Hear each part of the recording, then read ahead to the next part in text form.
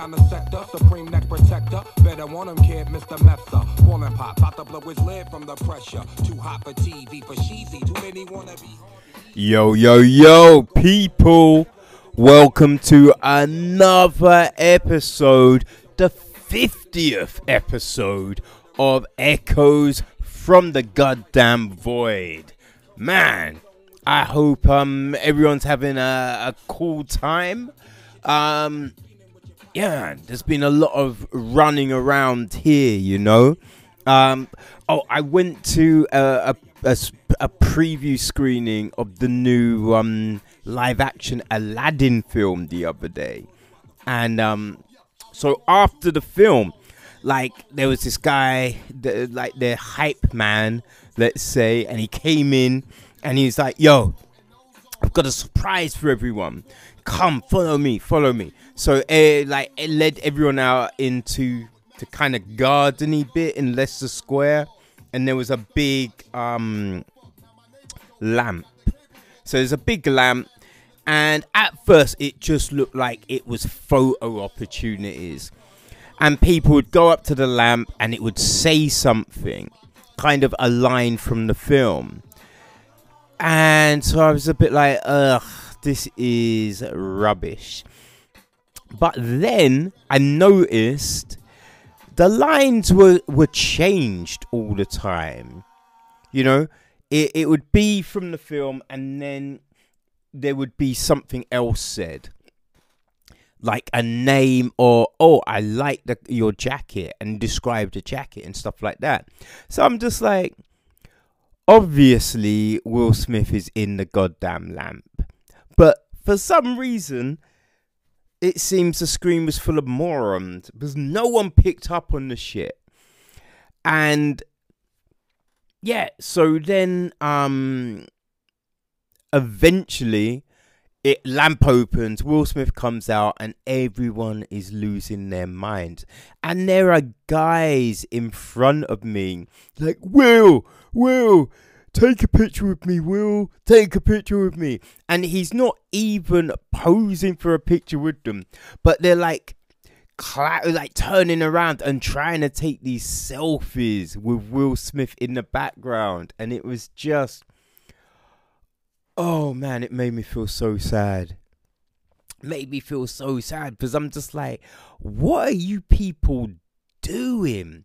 Why are you begging for a picture with someone? It just makes no sense to me whatsoever. It's just weird, right? I find it very weird.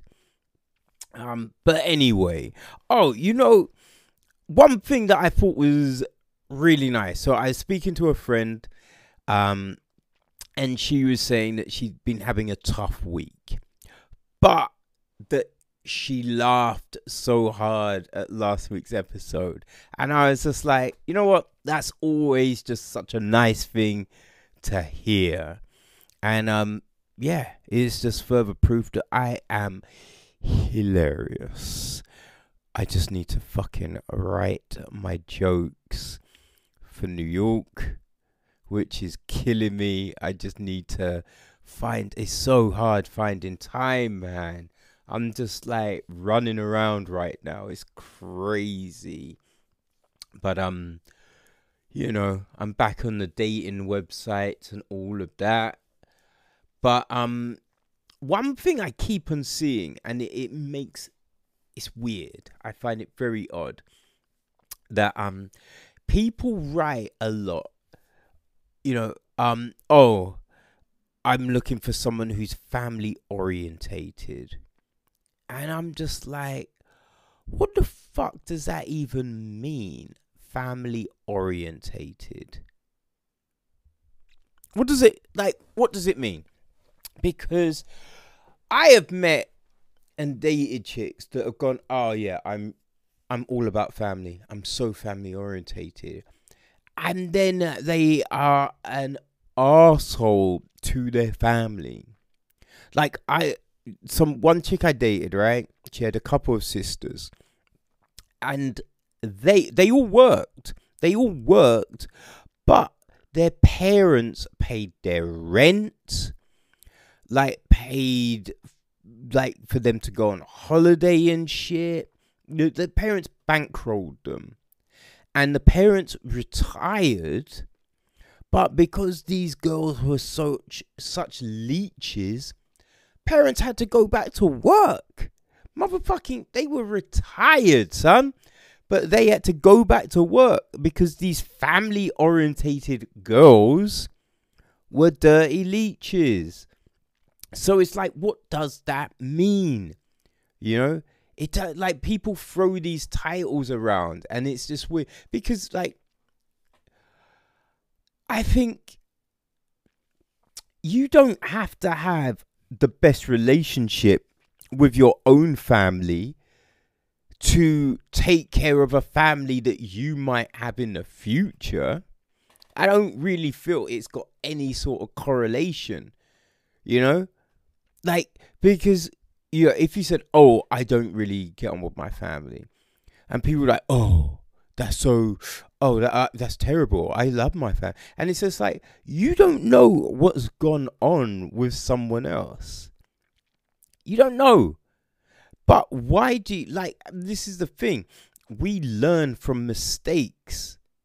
So what might have happened in someone else's childhood, you know, the things that meant that they didn't have a great relationship with their parents, means that if they had a family, they know not to make those same mistakes. So it's just it's a weird thing, right? And another weird thing, right? So I remember I was speaking a while back to this one girl, and then she sent me this message and was just like, "Oh, you know what?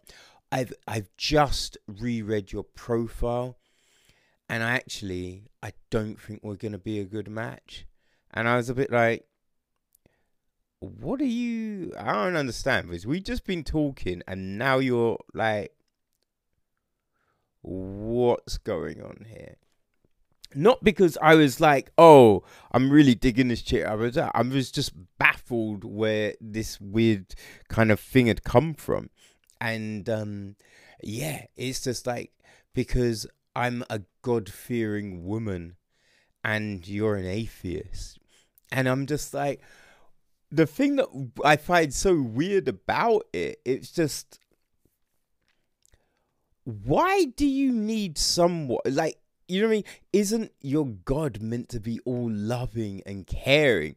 So why does it matter if, you know, the person you with believes in this zombie or not? Like, it's just a weird thing that these people that are meant to be all about turning the other cheek and embracing others and blah, blah, blah, they really don't, man. You know what I mean? They're really kind of, it's all about the Kool-Aid, and if you ain't drinking it, you need to go fuck yourself. So weird. It's like so weird. But anyway, I think I've probably waffled on enough. So let's get on with today's episode. Got some news, got some reviews, you know, as we do. All right, so enjoy. And people, like, you know, share with your peoples, like it, leave a review on iTunes. That would be golden. You know what I mean? That would be highly appreciated. Yeah. And if you want to send a message, let me know how you're feeling the episodes, the formats, all of that. Hey, you know what I mean?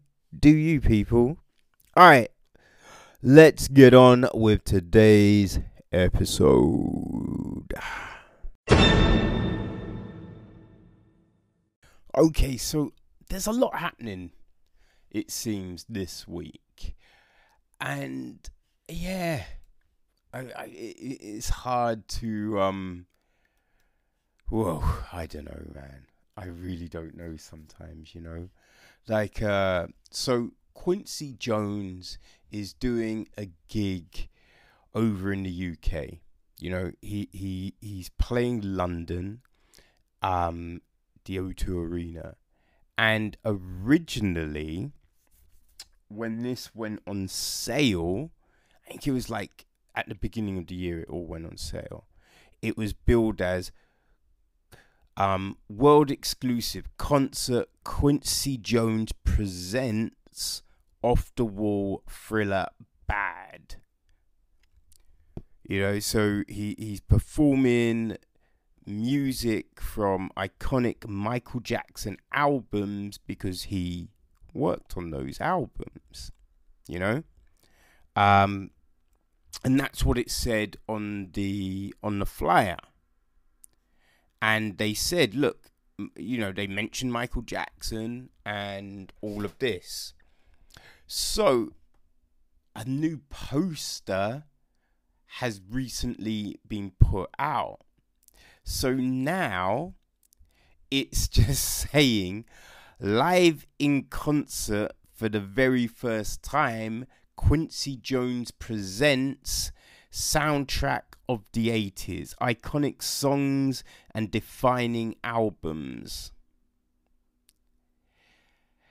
So they've taken off, you know, the name, because so in big print it was the Michael Jackson album names. So now in small print they've got a few albums, I guess, where they're saying music will be coming from. So you've got Rock With You, Off the Wall, Give Me the Night, Thriller, Yay, Mo Be There, Yama Be There, Baby Be Mine, PYT, Burn This Disco Out, Baby Come to Me, and a whole heap of other stuff. And yeah, so people are pissed because a lot of people bought tickets that hear those albums exclusively, you know. So now they seem to be like, okay, we'll play a few songs from that, but we're gonna, you know what I mean, play more. We're gonna really play down the Michael Jackson connection to this gig. And yeah, so people are like, well, we didn't want that, you know what I mean. We weren't trying to go to that gig. And it's a weird one because it's just like, whose decision was this? This is the weird thing. Whose decision was it to completely change the gig? What just baffles me, right? So Michael Jackson has been accused of doing this stuff. And so this is the crazy thing, right? Although everyone thinks he's a dodgy motherfucker, right? So everyone thinks that, you know, he hasn't actually ever been found guilty of anything. So this is the crazy thing. He's never been found guilty. But you know, it's fair for anyone if they say, yo, Michael Jackson's a pedo. Don't bring your kids around Michael Jackson.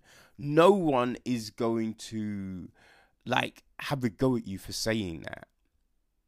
You know, if you were to say something else, like, oh, all women are whiny, people will be like, yo, what the fuck? You know?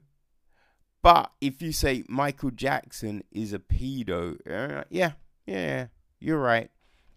So there's that, which is weird. And then there's a case of, right, so if Michael Jackson was convicted, say, does that mean all of his music is now pulled out of circulation? That no one can play the music, listen to the music? What's the situation here? You know? Because this music was a huge part of some people's childhood. and just not even childhood, but a period of time for them. You know, they could say, "Hey, for these many years, that music had such an influence on me." I know people that always, you know what I mean, just like, oh yeah, those albums, my favorite albums, blah blah blah blah blah. Does that change? You know, is that meant to change now? This is the question. There's a lot of evidence. There is a lot of evidence. Circumstantial, but there's a lot of evidence that would make you think, oh, yeah, it's not good. And people, you know, some kids from back then have come out and said, yes, he did this to me.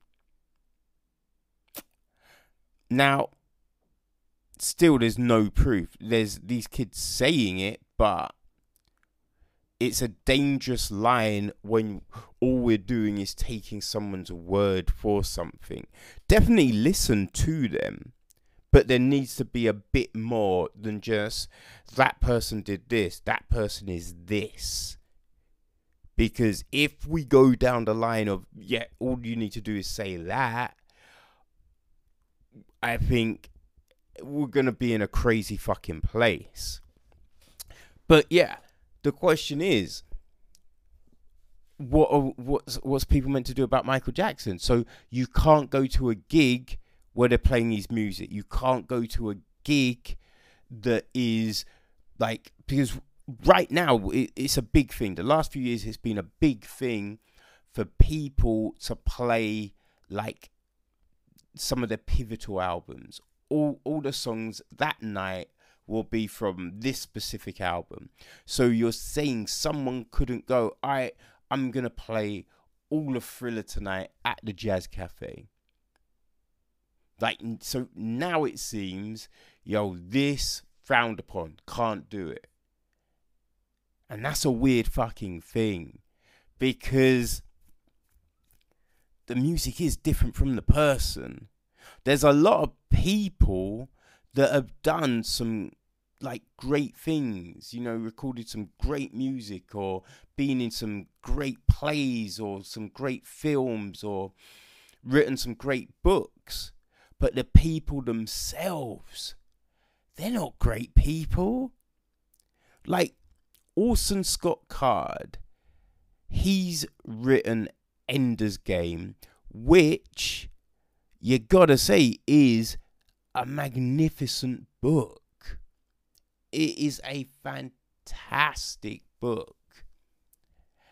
But Orson Scott Card himself, I don't know, he's kind of strange. He's definitely against homosexuality. And there's a lot going on with him. But so are we saying no one can ever read Ender's Game now? So there needs to be a separation from the artist and their material. Because if there's not, there's a whole heap of films we can no longer watch. There's a whole heap more music we can't watch. There's books we can't read. This is some dangerous shit. So, hey, I think people need to think and think hard. Where does this stop? Where does it stop? Alright? I really have to have just an irritation. Just a straight up irritation right now with journalism and the way people try to kind of, promote their stories. I've seen 2 cases of it in the last week, and that's just, there's a load. These are just 2 that have stuck to mind, but I come across it all the time with just dishonest headings, and they'll try and lead the reader in a certain way, and then at the very bottom of the article they'll put the true thing in. But it's so far down, and it's written in such a way that people just don't pay attention, and it's just straight up dishonest. You know, I see it a lot on the BBC website, but they're not the only culprits. You know, they're not the only ones, and just pisses me off. There's no need for it. So last week there was the big announcement for Bond 25, I believe. I think it was just the cast. So they were announcing the cast and the writers and all of that. There's no trailer or anything like this. But the headline of the story is Phoebe Waller-Bridge to make James Bond's women feel real. And like reading it, I was a bit like, oh, that's a bit of a disservice, because, you know, like Naomi Harris's Moneypenny is a great character with so much more depth than the Moneypenny of the Connery Moore era. You know, she's a great character, and a lot of the other female characters definitely have more depth than some of the ones that have come before. Because don't get me wrong, it definitely was a problem. Like, it was just a hot chick who, you know, Bond would fuck and then they're gone, kind of thing. There's nothing else. There's so one-dimensional. They make a fucking penny look like it's got, you know, layers. So, you know, that was definitely a case back then, but now it's got a lot better. So, you know, you read it and you're like, oh, yeah, that's a bit bad. But then you get, you know, towards the bottom of the article, and Waller-Bridge says exactly the same thing. Says, look, in the last few films, these characters have been great. I'm just trying, you know, my job is just maintaining that same quality. But, you know, that's not how the story is like put together. And it's just, why? What's the need for this? You know, what really is the need? I will tell you one weird thing about the promo picture. Like, other than Daniel Craig's expression on his face, like, I think I've shit myself, but I'm not quite sure. You know, he's got that kind of weird expression on his face. But the way they've split the Bond girls up, or not the Bond girls, but the ladies who will be in this new Bond film. So there's 4 ladies who I guess will be like the main protagonists, the main female protagonists in the film. I do suspect there will be more than 4 females appearing in the film. But so out of these main 4 characters, 2 are white, 2 are black. And so with the picture, they put the 2 white girls on one side of him and the 2 black on the other. Like there's some sort of fucking segregation. I'm just like, stop doing that, people. It's not a good look. It really is not a good look. Because if you could have done it by height, because the 2 black girls are slightly taller than the white girls, so you could have, you know, one on either side. That would frame the picture better anyway. But it's like, what are they doing? You know, this is not the 40s, 50s, 60s. There's no fucking segregation here, you fucking idiots. Like another, I feel, instance of just dishonest journalism was also there was a story about James Cameron, because he's the director of Titanic, and at the time Titanic had a box office, the record box office for I don't know, most tickets or something. There was some sort of record that Titanic held. And Avengers Endgame smashed it the other week. So they've written this piece like Cameron was like going to be really pissed. And especially because, it was a comic book film that beat his film and all of this. So they've written this piece. So all of the first half is about like, oh, this comic book film. Ugh, what a disgrace. Cameron must be pissed. And then you get down to, you get down further when they actually go, oh yeah, no, Cameron, he's following the line of all directors and producers, where when a film breaks their record, they congratulate them. They create some sort of image, congratulate them, and that's it. And so they put that together, and it's just like, because that's what it always is. That's what happens. There's, obviously, people might be pissed, but they keep that behind closed doors. What everyone sees are, them congratulating their peers for the success. So why write a story trying to paint it any other way? It's just fucking weird. And, people need to stop.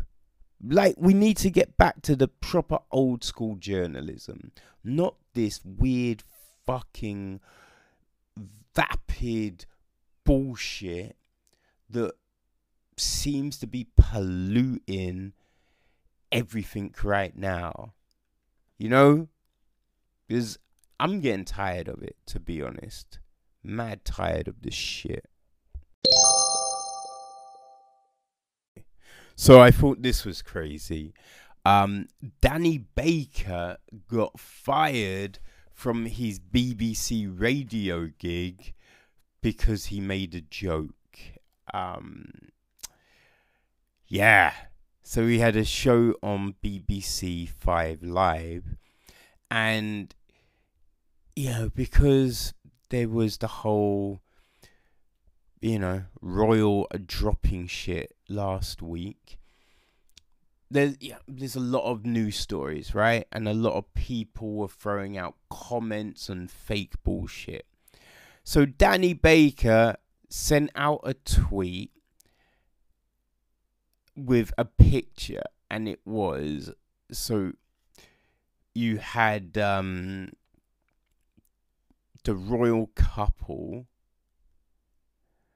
or just a couple, I forget, but it was like people holding hands, walking with a chimpanzee that was dressed in human clothes.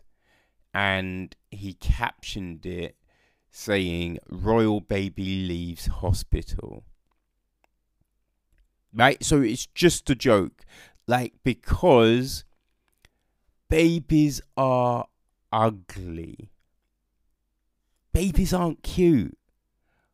You know what I mean? Babies are not cute. Let's just, people are always like, oh, my baby's so pretty. My baby's right. Whatever. I think it is fair to say, if you ask anyone, they will admit begrudgingly that there are a lot of ugly fucking babies out there. So, you know what I mean? To refer to a baby as a chimp, E.T., Yoda, Alf, anything like that, I think it's fair. It's fair. It's just tongue in cheek there's no malice in it, but BBC wanted to go, because Meghan Markle is, mixed race. Her mum's, African American, right?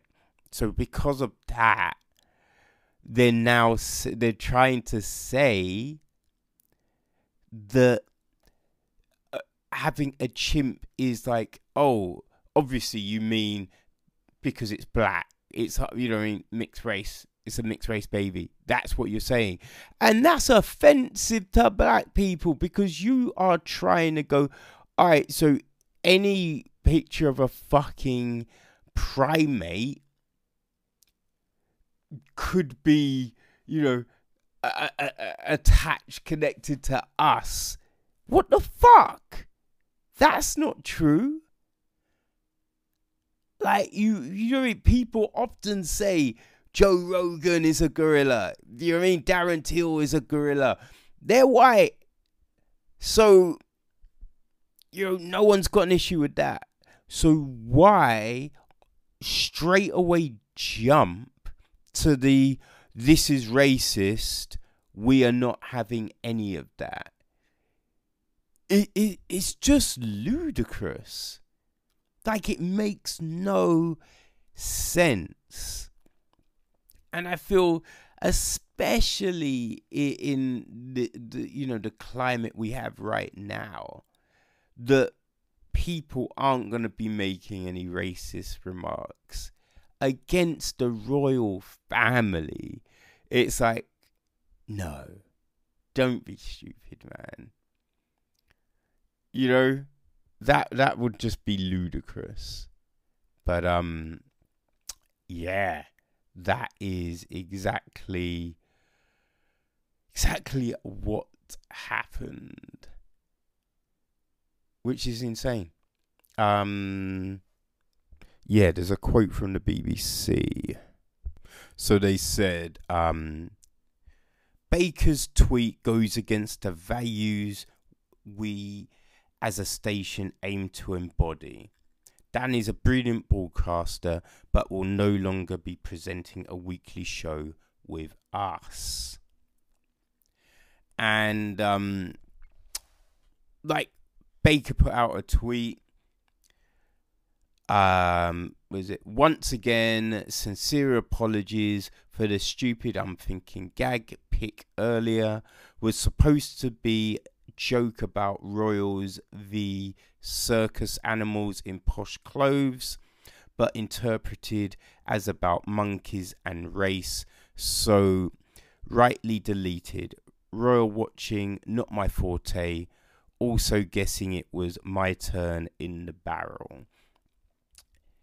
Now, I there's a lot of people who are, voicing outrage about it. And there's so much shit going on in the world.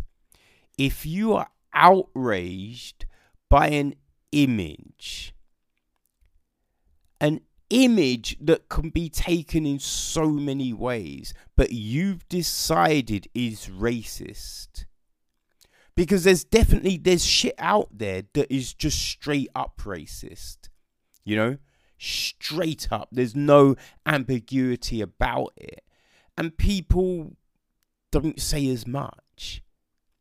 But there's shit that could mean anything, but you have decided, this is clearly racist. This is so disgusting. It's a bit like, if you have the time for that, what the fuck are you doing, man?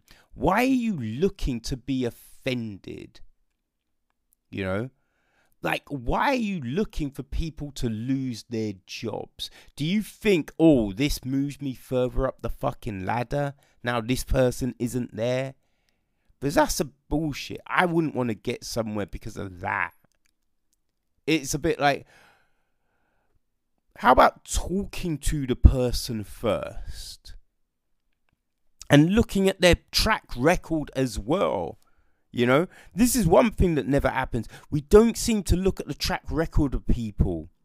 You know, you don't be like, all right, oh yeah, no, they've been an advocate for this, and you know their past behavior is this, and blah blah blah blah blah. Yeah, no, they're good. That clearly was just a misjudgment. So what? You know, we'll put out a statement. Maybe we'll suspend them for a week. Whatever. You know, boom, boom, boom. It's all done. If you look at past behavior and go, oh, they put out so much racist shit over the last year. Nah, yeah, we see what they're doing. They're done. Boom. It's easy. But no one does that. We're just fucking living in this paper thin existence where everyone is looking to be offended. It's pathetic. It's pathetic. And trust me, I know what real fucking racism is. You know? So it just irritates me when there's this kind of shit and people are trying to frame it as something else. It's bullshit, man. It's just straight up bullshit.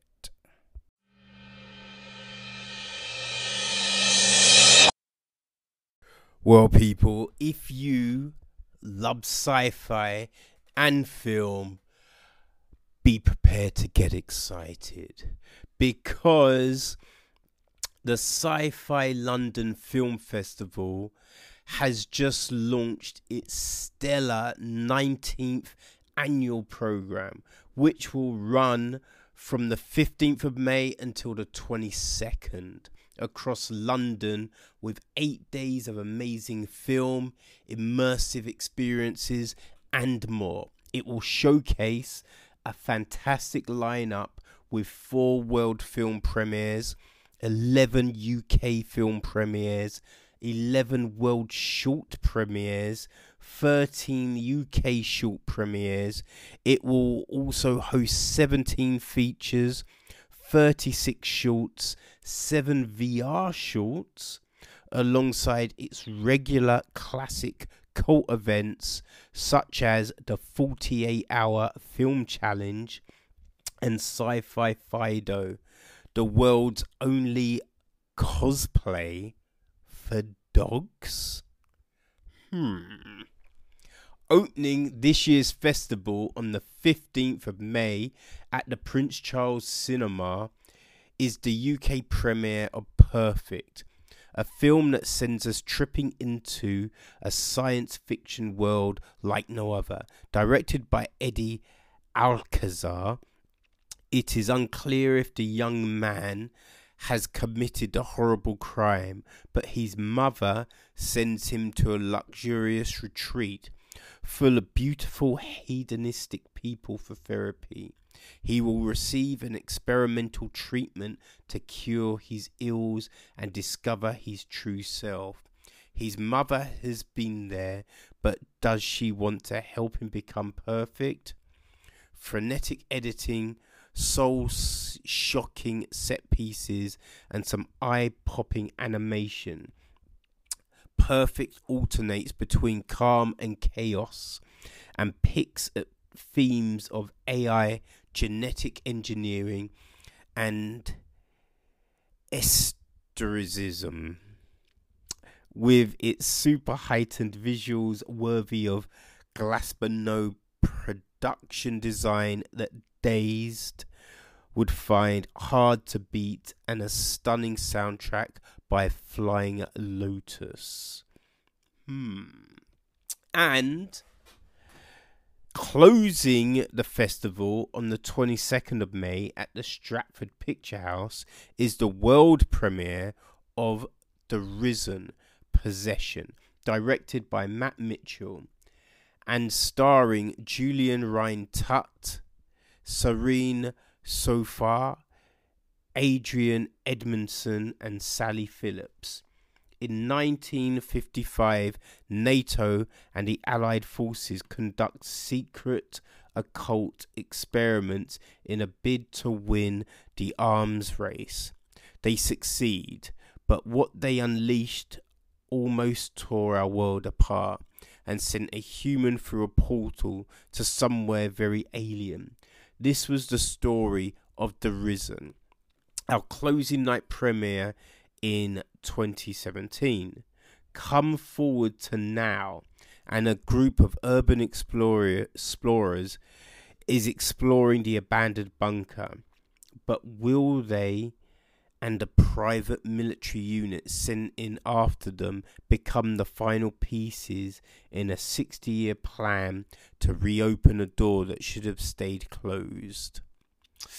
Oh, well, that all sounds pretty damn interesting. If you go to the description of the episode, I will post the web link for the festival, so you can find out more information on all the other stuff that's showing and pick up your tickets. Well, people, UFC 237 has just taken place. It was from Rio de Janeiro in Brazil. I think it's the first time in Rio this year. Yeah. It was... Whoa. It was a crazy ass event. Well, you know what I mean? It was a crazy event. There was a lot of Brazilian fighters on the card. Wasn't the best of nights. Wasn't the best of nights for them. But, hey, let's get into that. You know what? Because it all started so crazy, I think I'm going to start on the early prelims today. And the very first fight, it was Talita Bernardo v Viviane Araújo. And it was Vivian's UFC debut. And she was fighting upper level. You know, she was fighting at, 135. I forget what 135 is. Cruiserweight? I think it's cruiserweight, right? It's bantam. I think it's bantam. I think she was fighting at, 135 anyway.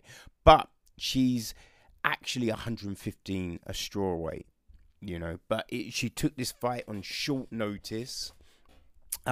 Talita, she's already had a couple of fights in the UFC. So, you know, she's accustomed to the bright lights and all of that. This fight, it was insane. It was crazy. I think the biggest thing was Viviane's movement. She was just on her toes, like in and out, feinting, like switching up her movement, switching up her attacks. And it meant that Talita just couldn't get a sense of what was going on, couldn't get a sense of direction or anything. And she was coming up short on, you know what I mean, just all her attacks. I think coming in, like towards the end of the second round, you could see that the Viviane was, she was slowing down a little bit, which is completely understandable. You know what I mean? Taking this fight, I think it was on like a week's notice. It was very short notice. So she's taking a fight on short notice, and the amount of movement she was showing, you're like, how long can she keep this up? So towards the end of the second, she's clearly getting a little bit tired. Talita's landing a bit more. Third round starts. Vivian's just like, you know what? Fuck it. And, you just wouldn't know. You just wouldn't know that she was getting tired, because she just picked it up another level. This was a masterful performance, just an incredible debut. You know, so we're in the third round. It's getting towards the end of the round. You think, all right, it's going to the judges. Nah. Vivian's just like, you know what? I'm going to round my debut off well. And she KO'd Talita, KO'd her, which was crazy because Talita's corner.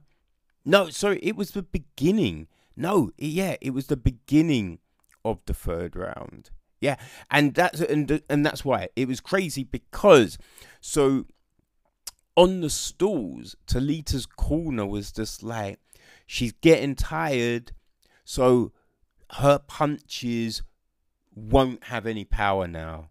You can walk through her punches. Whoa, yeah, that was the wrong thing to say because Talita got, oh my God, it was brutal. It was a brutal KO, man. And just an incredible debut from Vivian. And I think if she can do that at 135, yo, what the fuck is she going to do at 115? You know what I mean? You just think about Joanna Jędrzejczyk and her movement against Carla Esparza, Jessica Penne.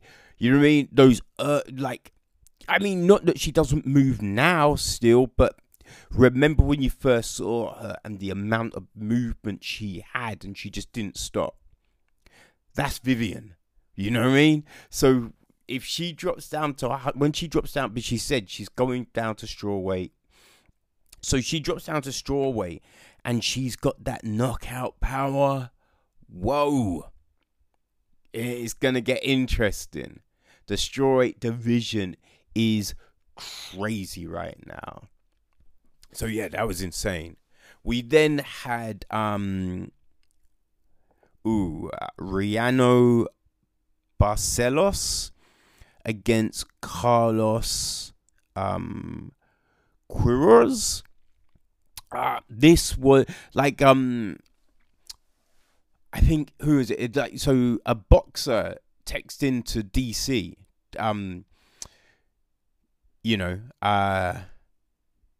DC, Daniel Cormier. Jesus Christ, Kevin. Yeah, so a top boxer texted Cormier and was like, I've trained with Barcelos.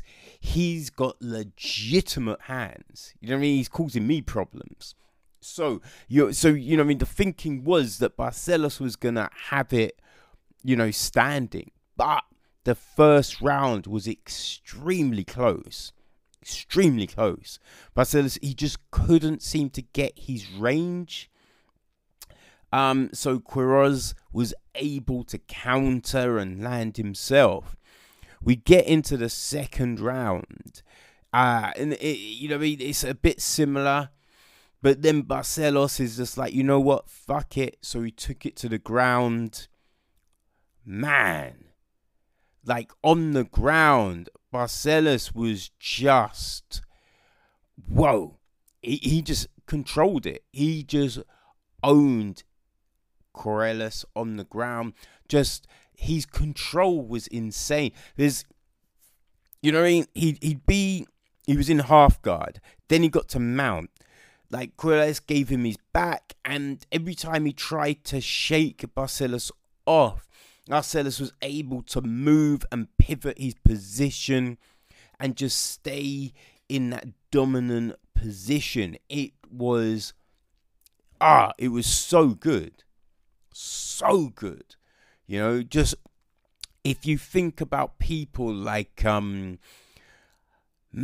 Gordon Ryan, the way he can control people on the ground. If you think like Boogie Martinez, you know what I mean? People like that, the way they control people on the ground. That's what Barcelos was doing. And then he was able to finish it, TKO. It's landing a lot of vicious ground and pound. It was a great performance, man. As soon as he got it to the ground, it was all over. All over, man. We then had Wally Alvarez against Sergio Moraes. Moraes is a crazy jiu-jitsu, you know what I mean, participant. He's just so good on the ground. And he's great. He's good on his feet as well. Knocked out Ben Saunders with knees. You know what I mean? So he's good. And Wally Alvarez had been out for a while. But you wouldn't have thought it. Like, in the fight, Moraes looked the bigger man. But Alvarez just picked him apart. And I think the problem was Alvarez started off with leg kicks. Moraes wasn't checking them. And by the time he was like, oh, I should check them, his legs were already fucked up. But I have to give him so much props because he stayed in there. You know what I mean? He was getting hit. Like, it got to a point where every time he was getting hit with the legs, he was getting spun round. He was wincing, just audible, like, ugh, you know? And we've seen other fighters just be done a long time before. And then, we're in the third round. Alvarez is just, picking Moraes apart. Moraes is still occasionally landing a good punch, though. So, it's always just that fault, because we've seen it, where the guy on the ropes manages to land that one punch, and it's all said and done. So you're just thinking, oh, can Alvarez stay busy, stay moving, and just avoid anything coming back at him? You know what? Didn't even go to the judges. Alvarez just KO'd Moraes. It was a beautiful over, like, I think it was like an over, like an overhand kind of hook. Like, he hit a leg kick. Moraes kind of stumbled, then he just came over the top, and Moraes was, my bad, uppercut. It was an uppercut, and it was all over. Oh, Moraes hit the ground. He was just, it was another brutal KO, man. And so you just think this card, the way this card had started, was insane. We then have Luana Carolina making her debut against Priscilla Cachoeira. And Priscilla, like, in her first fight, she fought Valentina Shevchenko and was, just brutalized. Her next fight, she had the war with Molly McCann. I think that was at the O2. Yeah, she had the war with Molly McCann. And this fight, it was crazy, because, like, Carolina was the taller fighter, and so she has a very upright stance. And when she kind of got hit, she was just kind of, or like punches were thrown, she was kind of just moving her head back. And you were just thinking, you're thinking, she needs to be careful. You know what I mean? Just a little missed time and she's going to get cracked. So it was insane. And she looked very nervous. In the first round, she looked very nervous. She was moving away a lot because it looked like she wasn't sure how to cope with Cachoeira's pressure. Because Cachoeira, like in a fight, in the McCain fight, you just saw it. She just walks forward. You know what I mean? She just eats punches and just walks her opponent down.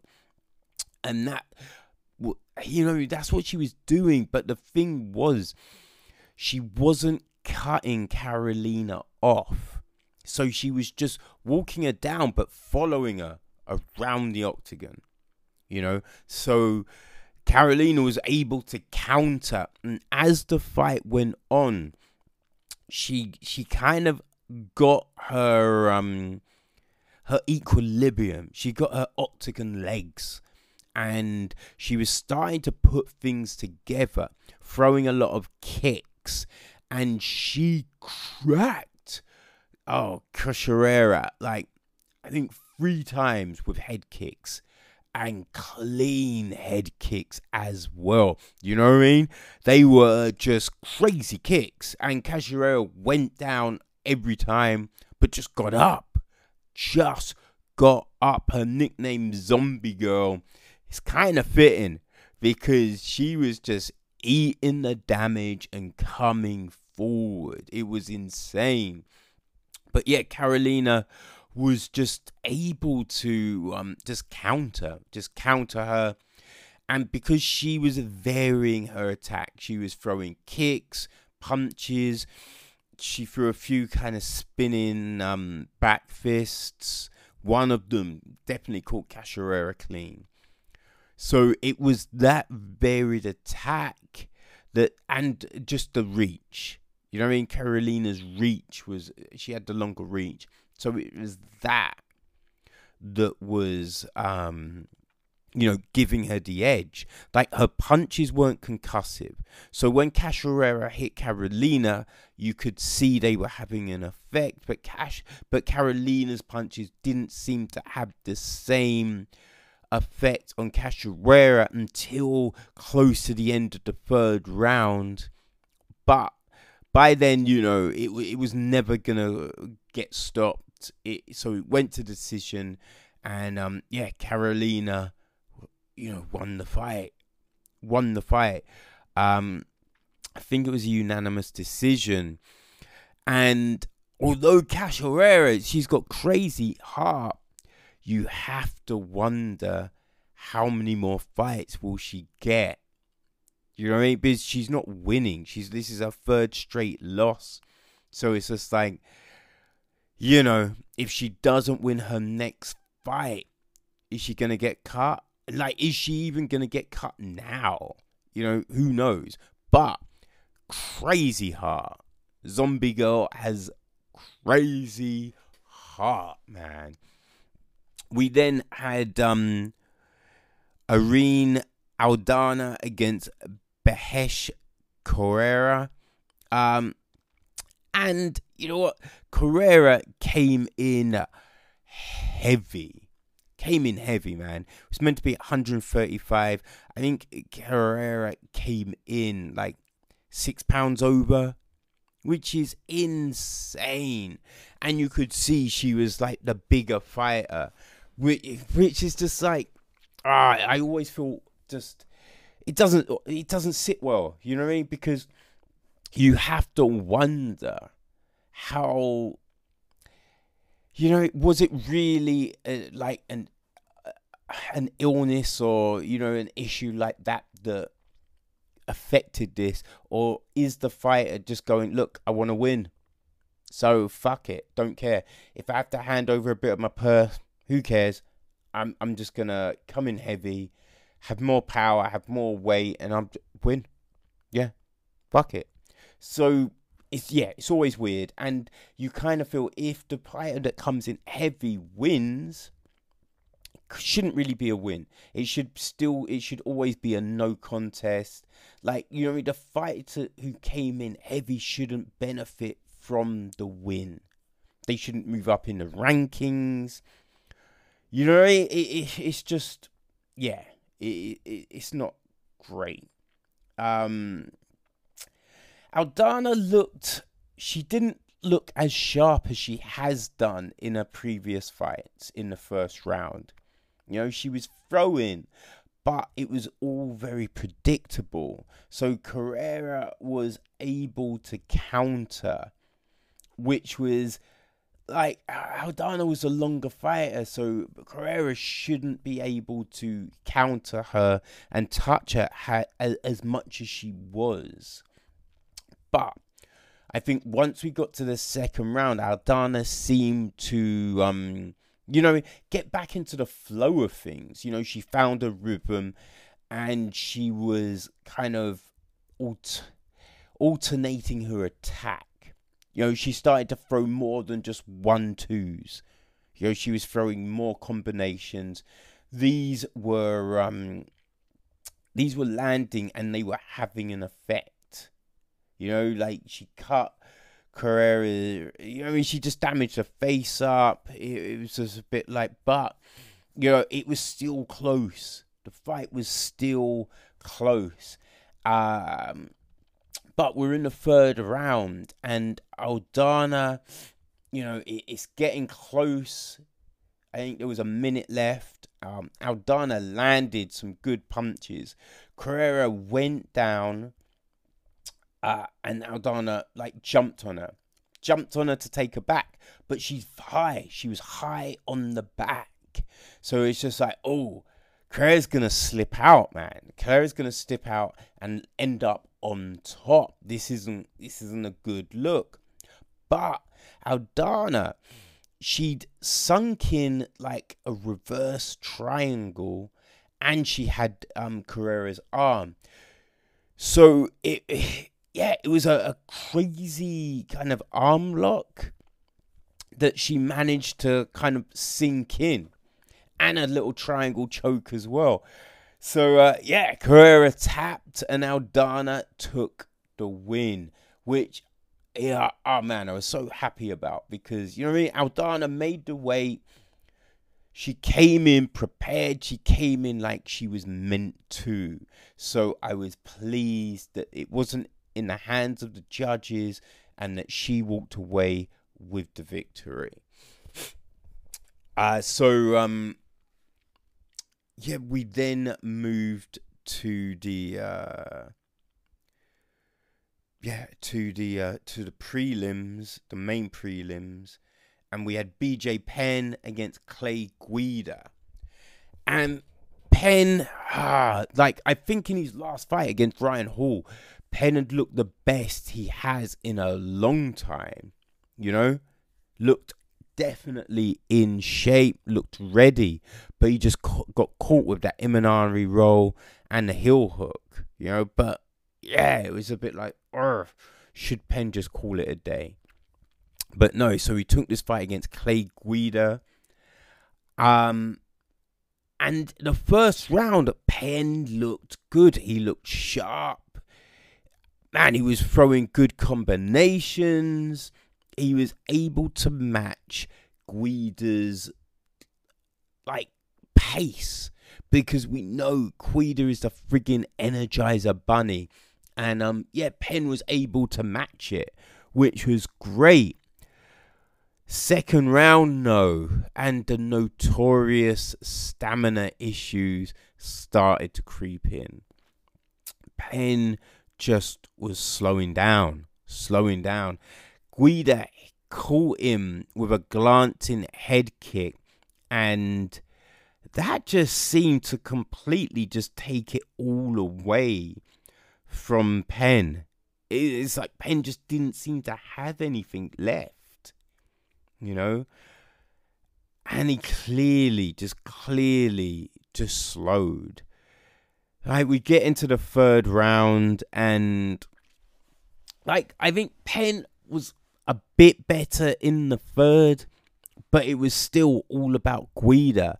Just that relentless, unyielding pace he throws on people, just always bobbing, feinting, moving in, walking you down, you know. And since he's been to alpha male, Guida has just looked sharper on the defense as well. And he just controlled that third round, and just took a clear decision win over Penn. But I've gotta say, Guida is so damn classy, because he took Penn down. I think it was the end of the second round, and he got up and then he helped Penn up, which was just like, you know, that was like just a nice little move. And then at the end of the fight, he just hugged Penn and he just showed crazy respect, you know. And yeah, he just showed mad respect to Penn, man. It was just such a classy and great performance from Guida. Yeah, it was just, yeah, all class. All class. But I kind of feel Penn should just hang it up. Just hang it up because he hasn't got the stamina. He looked good in the first round, but then that's it. He just, I don't know what it is. He just can't get the stamina to last him 15 minutes, which is crazy. And you kind of feel, because he's got like Jason Perillo in his corner, so you kind of feel that Penn is definitely putting in the work. So I don't know what it is. Like, maybe he needs to see a sports psychiatrist, but kind of feel it's a bit too late. And, he should bow out now without taking just a crazy amount of damage. Because, like, he shouldn't stay in too late. We've seen what it's done to certain people. Like, he doesn't want to end up like Muhammad Ali. You know what I mean? But yeah, it was tough to watch, man. It was definitely tough to watch. Like, other fights were decent. Like, Ryan Stan just murked Little Nog. Yeah, just took him apart. And then we got to the main card, man. The main card. So, Thiago Alves against Loreno Staropoli. Now, the thing with this fight, Staropoli, he was throwing a lot. And, it all looked very fancy, but it wasn't like because he was just moving, he wasn't setting his feet, so nothing was landing with a lot of impact. But the thing was, even though they weren't stinging punches and kicks, he was still landing and he was still busy and he was still moving forward. And Alvarez just didn't seem to be able to change gears. It just didn't look like he had it in him in this fight. Like, when the decision was given to Staropoli, like, Alvarez looked frustrated and looked like he felt that he should have taken it. But he just wasn't doing enough. He just wasn't doing enough to warrant the win. You know what I mean? So yeah, he's just wasn't looking good for the Brazilian fighters so far. You know what I mean? Yeah, definitely not looking good at all. I mean, Coralino is like, and Wally Alvarez. You know what I mean? They won. But, yeah, I don't know, man. But, hey, the King of Rio was up next. Jose Aldo against Alex Volkanovski. And, you know what I mean? Aldo, he got murked by Conor. Got brutalized by Holloway twice. But they're the only people he's lost to. You know what I mean? He took out Frankie Edgar twice. Chad Mendes. Just the list went on in the amount of people he has beaten.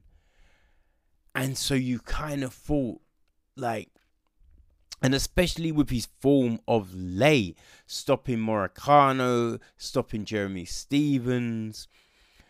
So you're thinking, Aldo, man, he's been looking really good. So is he going to, just turn it on against Volkanovski? Because Volkanovski's been on a tear.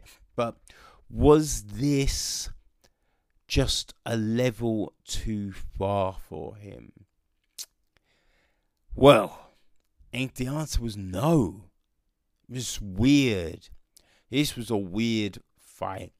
Because Aldo clearly looked the bigger fighter, but Volkanovski was bullying Aldo. You know what I mean? It looked like Volkanovski was the stronger fighter in there. Volkanovski was the hungry fighter in there.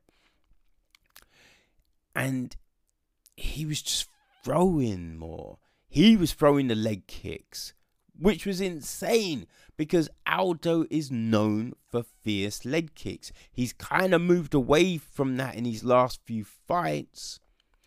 But I think the talk was that he was getting back to it for this fight. You know, so you thought he'd be throwing leg kicks, like body punches, you know what I mean? He'd just be tearing it up. But he just didn't seem to change gears. He just didn't seem to have the hunger, which is crazy because you know the whole thought was if Aldo put on a great performance,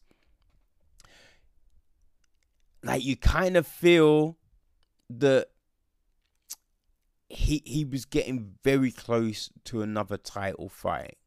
You know, like he probably wouldn't have got the next one because, you know, we've already seen him against Holloway twice. But the thought was possibly a fight against Ortega. And if he had won that, I think he would have given him a title fight. You know? So he had so much to fight for. So much to fight for.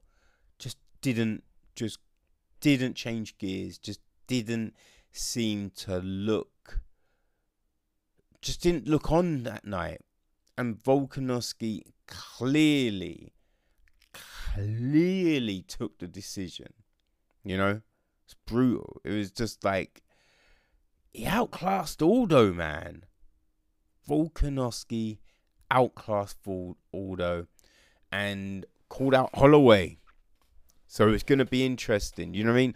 Who's getting Holloway next? Is it going to be Frankie Edgar? Or is it going to be Volkanovski? You know? Because you could give Holloway Edgar, Volkanovski Ortega. That would be good. You know what I mean? But who knows? Who knows what's going to happen? But whatever happens, we're going to see a 6 title fight. Because, hey, the people up the top, hey, they're looking good, man. They're looking good. So we're now the co-main event. It's Jared Cannonier against Anderson the Spider Silva. And, yeah, you know, I think Silva, he's been on a losing streak. In the last fight against Israel, he looked better. Yeah, he looked competitive. He never really he never seemed to really go for it though. He never really took the fight by the horns and just went for it. But it was definitely a better performance than some of his previous ones. But Jared, he's been on a tear, man. He's been on a tear and he's looked ferocious. So this was an intriguing fight. And like the first round, it wasn't very eventful. They were both kind of feeling each other out. Like, Cannonier was throwing more leg kicks than Silva, which was interesting. And we were, you know, the first round was coming to a close. Cannonier threw an inside leg kick and Silva's knee just seemed to go. Just, whoa. Man, it did not look good. Because he just kind of, his leg just went out. Just went out, man. And it's kind of crazy because Silva wasn't blocking the leg kicks. And you kind of feel that after everything he's been through, he'd be blocking the leg kicks. You know what I mean? And especially from Cannonier, who is the bigger fighter, bigger, stockier, stronger fighter. So you'd think, hey, he wouldn't want to take those leg kicks. So he'd be blocking the kicks. Didn't block the kicks. And, oh man, looks like he has fucked his knee. So, if you think about how long he was out the last time in the Weidman fight, Silva's 44. So if it's a bad knee injury, you kind of feel this is probably the last time we see Anderson Silva. I don't know. It'll be like, I don't know. I think we'll know in the next few days, like, how bad this injury is. And I think that will definitely dictate what the Spider does with his career, So it was a bit anticlimactic, the atmosphere in the arena was just a bit like, it wasn't the best. But we were coming into the main event, Yuri.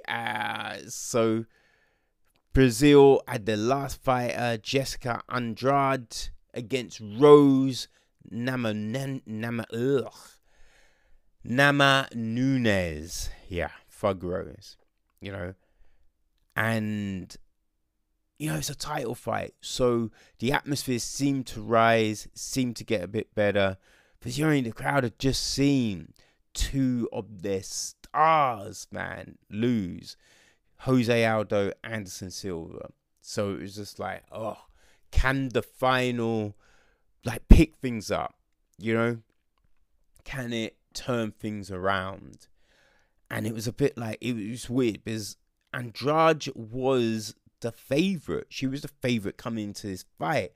But you think of what Namajunas has done. You know what I mean? She's been on a tear, and she's beat Jędrzejczyk twice.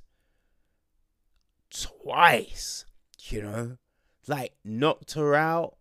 Knocked her out. She tapped, whatever it was in the first fight. And then the 5-round decision in the second fight where she outstruck her. It was a close fight. Definitely a close fight. But Rose won it. So it's a bit can she really be the underdog? Can she really be the underdog, people?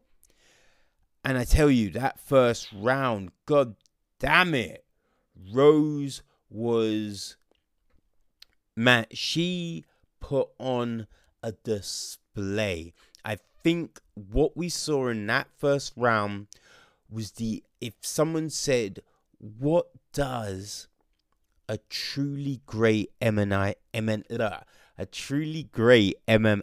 fighter look like? You just got to show them that first round, because Namajunas was a beast. She was just picking Andrade apart. It was crazy. Picking her apart. And it was I think it was in the first round. No, it wasn't. Andrade couldn't get close. So she was battering her. Her eye was just getting got cut to fuck. Her eye wasn't great. And you're just like, oh my god, if Namajunas continues like this, I don't know if this fight's going to full 5. You know what I mean? Because she was wearing Andrade out. Wearing her out, man. So, second round. Rose is still looking insane. But Andrade is managing to get in and close this time. So she's getting in close. And, man, she went to take Rose down. But oh my God, like the Rose's defense to the first takedown was crazy because she threw in a Kimura. So I think Matt Serra would have been just so pleased with that because it was crazy. And because she threw in a Kimura, like Andrade wasn't able to slam her. Because if she'd slammed her, like Rose would have been able to really just sink it in and possibly tap her. So that didn't go to plan.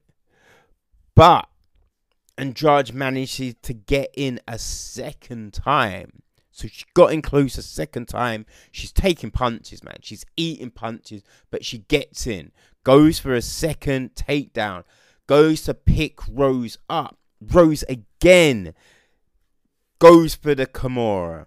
So she's got the Kimura locked up. This time, though, man, Andrade, she moves ahead. She moves the side her head is on. And so she rotates Rose and brings her down for the slam. But because Rose is holding on to the Kimura, she's not getting rotated. So when Andrade goes to slam her, where normally she'd be slammed on her back, Rose got slammed on her head. Slammed on her motherfucking head. It was brutal. So fucking brutal, man. And Herb didn't get in soon enough, man. So then she took like 2-3 punches from Andrade. Man, Rose was out. Rose was fucking out. It was insane. It was fucking brutal. Like, it was scary, man. The way she landed on her head was scary. If you think back to Robbie Lawler against Justin Gaethje, who is Rose's teammate, Gaethje, man. So you think back to that fight when Lawler slammed Gaethje on his head and you thought that was brutal. This was so much worse. So much worse. And so much so because Justin was able to get back. You know what I mean? He was wobbly, but he was able to kind of, get back and just hold on and turn things around. But Rose, she was just out cold. Out cold. It was insane. Insane. And, a new strawweight champion, Jessica Andrade, man. Jessica Andrade won the belt. And the crowd, you wouldn't have thought Aldo and Silva had lost. The crowd was insane. And, man, I have to say, this was needed. This was needed because, crowd weren't having a good night. You know what I mean? Brazil was not having a good night in the octagon.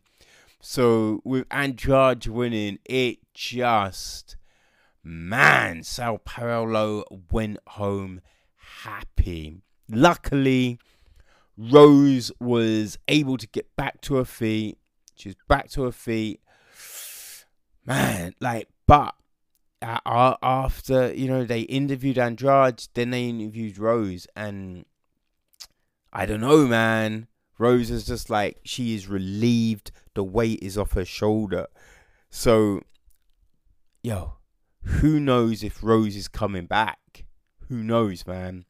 Because it's just every time you hear her talk, like, she just seems happy with a very quiet life. So, I don't know. This may be the last time we see Thug Rose in the octagon. But that first round, she was flawless. So, you know, I think if she wanted, she could probably get an immediate rematch, you know? But who knows? But yeah, this was, it was a good night. There was some great fights, man. Some great fights. So yeah, that was UFC 237. The last card of May is next week. So be back with another review of next week's fights, man. So yeah, people, enjoy. So it's kind of weird because, you know what, sometimes people, I have no clue what I want to watch, you know what I mean? And, you know, I throw on something and I think, oh, I'll do that. And then I'm just like, I am not in the mood. Or it's just bad. It's just bad. Like, I put on Star Trek Discovery the other week. And I liked season 1. I thought it was pretty solid. There was stuff in there that irritated me. You know what I mean? But, hey, all in all, it was solid. I was looking forward to 2. Put it on. I watched, I think 3-4 episodes. Had to tap out. I hated it. Hated it so much. God damn it. And so, you know what I mean? I'm not going to watch it all just to review it. You know what I mean? Because I'm just like, it's not going to be a constructive review. Because if you hate something so much, there's like, what's the point? You always look for the bright side in something, because you know that just because you don't like it, other people might like it. But still, come on, there's a line, right? So I'm looking for something that I'm interested in and that I want to watch.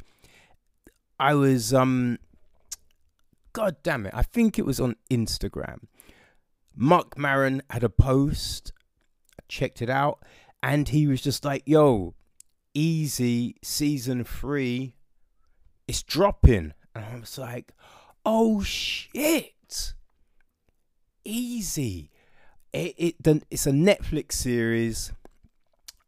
So the other day, season 3 dropped, which is its last, which is such a damn shame. And it started in 2016. I watched season 1, loved it. It was then like a year and a half before season 2 came, which was just like, I didn't think it was coming. Then all of a sudden we got season 2, which was gravy. But it's one of those shows that is so good, you kind of want to watch it with someone else. You know what I mean? Share the experience. So I put it on hold for a minute. But then I was talking to a friend today. Today. I was talking to a friend today. And we're just talking about the perception of love and how we kind of view it, and the need for seeing different interpretations and iterations of it. Because, you know, you usually just see one type of love story on TV between the same type of people. And I was just, and that made me think, and I was like, yo, you know what? There are different interpretations. There are different stories. You just need to know where to find them. And there's a great series on Netflix called Easy. And then I was like, yo, 3's out. I haven't watched 2. Let's just rewatch this motherfucker from the giddy up, right? So, in a long-winded, roundabout way, people, I just watched season 1 of Easy. and yeah, it's great, man. So it is written, directed, edited, and produced by Joe Swanberg. And season 1 consists of 8 episodes. They're just 30 minutes each. And the series is all based in Chicago. Yup. All based in Chicago. So, oh my, apologies. Okay, so basically, this is a series that follows different couples in their respective forms of relationship exploration, and each episode follows separate pairs that come across and cross paths with other characters. Right, you know what I mean? So, alright, you've got a whole heap of people, right? And each episode you have your main protagonists. And then there are certain characters that will appear in one episode as like a friend or a therapist or something like that. And then that side character from one episode might be the protagonist in another episode. And sometimes you'll just see someone just crop up, just like a little walkthrough or something like that. So it gives you the understanding that these people, they're all living in Chicago. They're all living in the same area. And they might kind of run across each other, but it's not like, oh, that's that person, and that person is this, and but it's just like a walkthrough, or they run a shop, and you walk in, be like, yo, can I have some eggs? Boom, you're out. And so it does give you that kind of community sense, that kind of shared universe vibe, which is great. I really enjoyed it.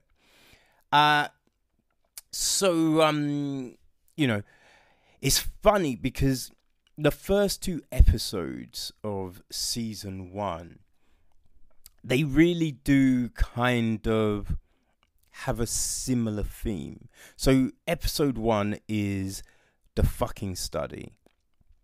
And so we've got a couple, and they've been married for like 15 years, a long ass time. And in it, so it's Andy and Kyle, and they've kind of reversed the traditional roles. So Kyle is an actor and a writer. So they decided that he can stay at home and look after their 2 kids and write his play and do gigs and, get acting gigs and that kind of stuff. And Andy would get a corporate job and work like that. And they've gone to a party, and they're talking in this party about, like, one of their friends is just like, yo, I've come across this study, and it's talking about if people kind of swap the traditional roles in a relationship, those people have less sex. So it becomes this kind of thing, and Carl's freaking out because in their actual relationship they're having less sex, but it's like them becoming this big kind of issue to him.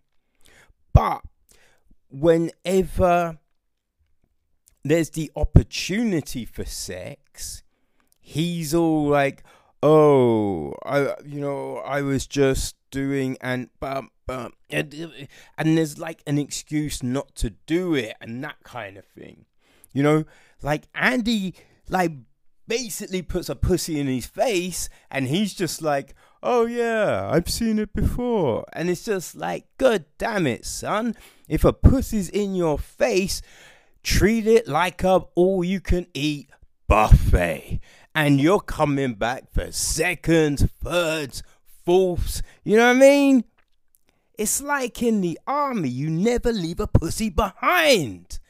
But, so you have these situations, and yeah, it's kind of, you know, so the fires are going down, and they're looking for ways to kind of reignite things. And you kind of then realize that, look, if you're gonna force shit, it's just not gonna happen. And it's only gonna happen if you just embrace who you are. You know what I mean? Like, it doesn't have to be, you mean, if you're not that person, it doesn't have to be candles, music, you know, or it doesn't have to be like sexy outfits. You just have to go with who you are and what you are as a couple. And you just work on that shit. Don't take shit for granted. You know what I mean? And that was like the kind of message in that episode, which was kind of nice, you know? Then episode 2, we've got Chase. There's these two girls, Chase and Joe, and they've gone to this gig. They've gone to the gig separately, and they just kind of end up kind of standing near each other, and they're looking over, and they're like, oh, you can see with their eyes they're talking. You know what I mean? This isn't them talking, but their eyes are talking, and they're looking, and they'll be like, yo, she's kind of cute. Yeah, I know what I want to do with her. And that's what their eyes are saying. You know what I mean? They're not saying it. Their eyes are talking to each other. Which always bugs me. Always bugs me. Because, you know what I mean? You see those scenes. And people, they walk into the room and they look up and their eyes lock with someone else. And it's just like, oh my God, they're the person for me. And then they end up together and it's amazing. Blah, blah, blah. What happens if you've got bad motherfucking eyesight? That's what I want to know. You know what I mean? What happens then? Because you're not crossing eyes with someone, you know what I mean, at the other side of the room. You're not crossing eyes with someone like a centimeter in fucking front of you, to be honest. So you could walk into a place, some chicks at the back, or, you know what I mean, if you like some dudes at the back. You're looking in that direction. They're thinking you just locked eyes with them. You can't even see that they're there, let alone that they're looking at you. So then they're just waiting for you to come over. You never come over. Or you're walking in their direction. They're like, oh shit, it's about to go off. Man, yeah, whoa, I can't. Why is that motherfucker walk past me? What the fuck is got? You know what I mean? So, yeah, I think a show needs to talk about that. That's what I think. But I digress. So their eyes have been talking to each other. Then we cut to them getting hot and fresh at one of their places. And it's gravy, man. And they're like, they're really in it. They're really digging each other. But Joe is a vegan. And Joe rides a bike and a pedal bike, push bike. Is it a push bike or a pedal bike? But a bike, not a motorbike. You know what I mean? One of them. So she's got one of those. And she does all this stuff and she campaigns and volunteers. But Chase doesn't. And so Chase is a bit like, oh yeah, I've been thinking about going vegan, and it's one of those things that, you know what I mean, you get into a relationship and you're like, the person says they're into something or they do something, and you know it's something that is kind of in the zeitgeist, is something that people are talking about. You know what I mean? It's something that's kind of important and it means something, but you're not really doing it. So you might go, yeah, no, I'm down with that. Yeah, I'm believing. Yeah, no, for real. Yeah, that's all me, baby. That's all me. And you try and put on this front that you're down with the things that they're down with. And then you kind of, you get into this weird situation and you're trying to be like what you think they want. And so this is going on. And even if, say, the other person, they haven't said, I want you to become vegan. I want you to ride a bike. I want you to volunteer. I want you to do this. But they talk about it a lot. You know what I mean? And so you know they're in this. So it's a bit like you kind of then think, oh, if I'm not down with this, they won't be down with me. And so you're changing who you are. And there's things that you like, but then there's things you're like, but I don't like that part of it. You know, riding a bike is cool. Veganism kind of sucks ass, but fuck it, I'm gonna do it. But then the thing with this episode was then there's a realization that, look, I can't do all of this. And then the other one's like, oh, I didn't want you to do it. I didn't expect you to do it. I'm sorry, because I might have kind of led you down this path. And then it was just like, yo, let's just be us. And then, you know what I mean? So then they're more comfortable and they're being themselves around each other. And they're like, yo, we like ourselves as ourselves in this relationship. And it was nice because it's that you don't need to be someone else. You know, you can be yourself and still care about people and still be in a situation with someone different to you, which is definitely, I think, a big thing. Because, like, if you look on dating websites and all of that right now, and you just hear people talk, it's just like, I don't want to date someone who has a different opinion to me. You know what I mean? And it's a bit like, that's kind of crazy, because you only want to date or be around a carbon copy of you. But you see people and they're like, oh, I'm Labour, I don't want to date a conservative. And it's a bit like, just if you just put it down to the bare basics like that, that's weird, because I bet that you both share the same opinion on a lot of shit. But you know what I mean? Just because your ideologies don't come together all the way down the path, they'll come together in a lot of places.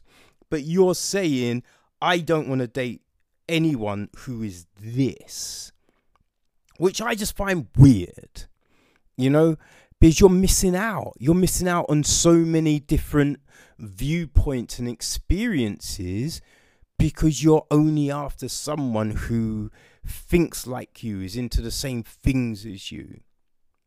And that's what you see a lot of people on that shit right now.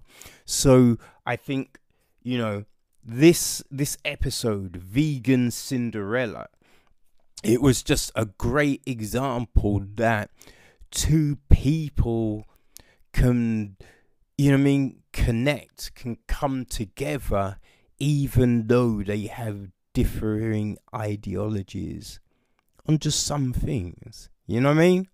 So that's great. Episode 3 was called Brewery Brothers, and this was what well, it was essentially there's two friends, right? And it seems that they've kind of lost touch a little bit. You know what I mean? You get the impression they still hang out. They're still kind of close, but they don't hang out and do things like they used to. So we have these two, and they're kind of reconnecting, getting back to the old days. Now, one of them, who's played by Evan Jonekit, John Igkeet, probably not, but hey, he's married to Aya Cash, and they're having a baby. So we've also got this relationship, and then you've got his friend, who's played by Dave Franco, and his girlfriend, who's played by Zazie Beetz. And what we're seeing here, so you've got the two friends reconnecting. You've got one of them, and his wife is having a baby, and they're perceived as a bit more uptight, a bit more kind of regimented. Then we've got the Dave Franco and Zazie Beetz relationship, and they're more loose, they're more easygoing, they're chilled. Like, she's got a band, he's got a little kind of brewery that he's trying to do something with. He's not sure the shop he works in, but it's all kind of free, loose, a little hippie, that kind of thing. So we're seeing three different kind of forms of relationship and love here. And essentially, like, I feel what we're seeing, because a lot is happening, So the friends decide to start an illegal brewery, So you've got that, but then, yeah. It's like you don't want to say too much and completely give the whole episode away. But you have this going on, and you see the impacts of certain actions all the way around, right? And what I feel essentially this episode is telling us is, everything stems from a communication, and perception isn't always the truth. Like, you can perceive something, doesn't mean you're right, because like what you're seeing is tainted by just more preconceived notions that you have, and maybe it's things that there's also stuff in there that you've forgotten, or I think you might have been with someone for such a long time that you forget about how things used to be. And so I think the realization is, if we just say, look, this is what I want to do, or, I'm interested in this. What do you think about this? If you talk, you can avoid trouble, and you can realize that you're still both on the same path. Even if you thought the other wasn't, they were. You just never asked them, So I thought that was an interesting take, especially after the first two episodes. The fourth episode, Controlada.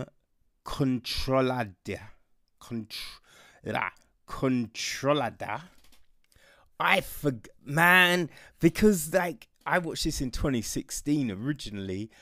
I forgot about this episode and the fact it was all bloody well subtitled. Ugh. Took a lot longer than the other episodes. There was a lot of pausing, a lot of rewinding, very frustrating, but, you know, interesting. So we're dealing with Gabrielle and Bernard. So they're a couple, and an old friend, Martin, comes to stay with them. And this is a completely different dynamic. Oh man, yeah, it's a completely different dynamic, and it's interesting. It's interesting because I think what we're seeing here is a relationship that stems from comfortability and security. You know what I mean? And that's fine. There's nothing wrong with that, as long as that's what you really want. You know what I mean? Because it's just like, it could be fine for a minute, but eventually are you going to get tired if that's not really you? You know? So we're seeing that. And then we also see the other side of things. You know, the repression and some jealousy and the want for, I feel, kind of what someone used to be. You know, their past selves. And that relationship, that love. So it's definitely a probably a little more daring episode than any that we've seen so far, because it's really kind of taking things to a different direction.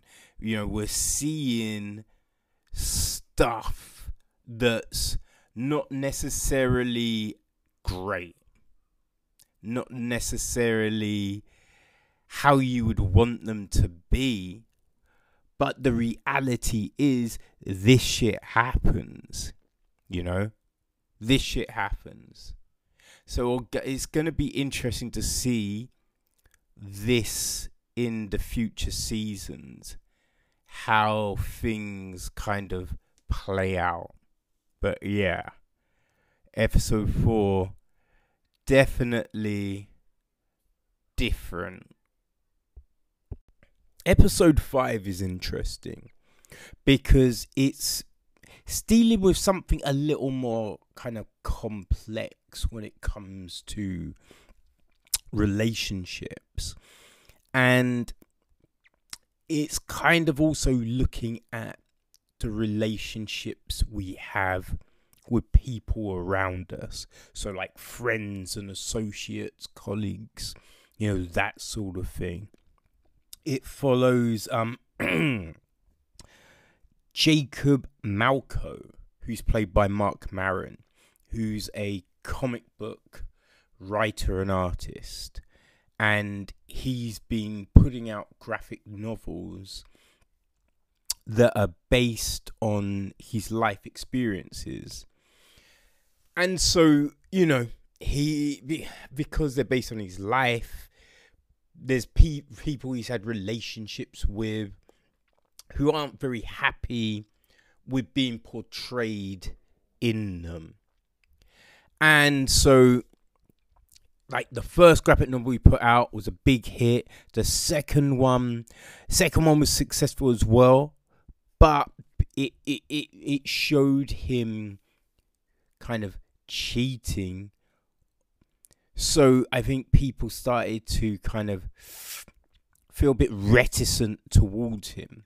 Then it seems there's a big gap, and he's just put out his third story, But because he's been out the game for a while, he's not getting the same attention as he was. And we're kind of looking at him trying to navigate this. He also bumps into a grad student who's played by Emily Ratajkowski. And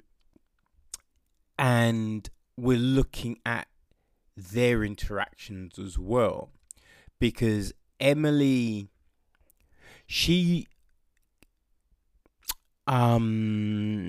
it's like she kind of captures her story using photographs. So she believes it's the same as Jacob's, where he's telling the story through a conventional narrative within his graphic novels. She's just having these one-shot photos that kind of depict things, but there's no more information. So it's like you then have to kind of gauge the story from that. So she's using this medium to kind of go, these are my experiences. And so it's the clash between the two different styles. And so, it's interesting. It's an interesting episode. But, it's although it's dealing with their interaction, their relationship, it's also really dealing with, our outside interactions. Episode 6. So episode 5 is called Art and Life. Episode 6 is called Utopia. And we've got a married couple, Tom and Lucy, played by Orlando Bloom and Malin Ackerman. And I have to say, this is probably one of Orlando Bloom's best performances in a long while. Yeah, he actually kind of acts a little over the top in places, but he does act. So that was good to see. And because Tom and Lucy have been together for a long ass time, they've got a baby. They're seeing how, like, people they know are venturing in the dating sphere.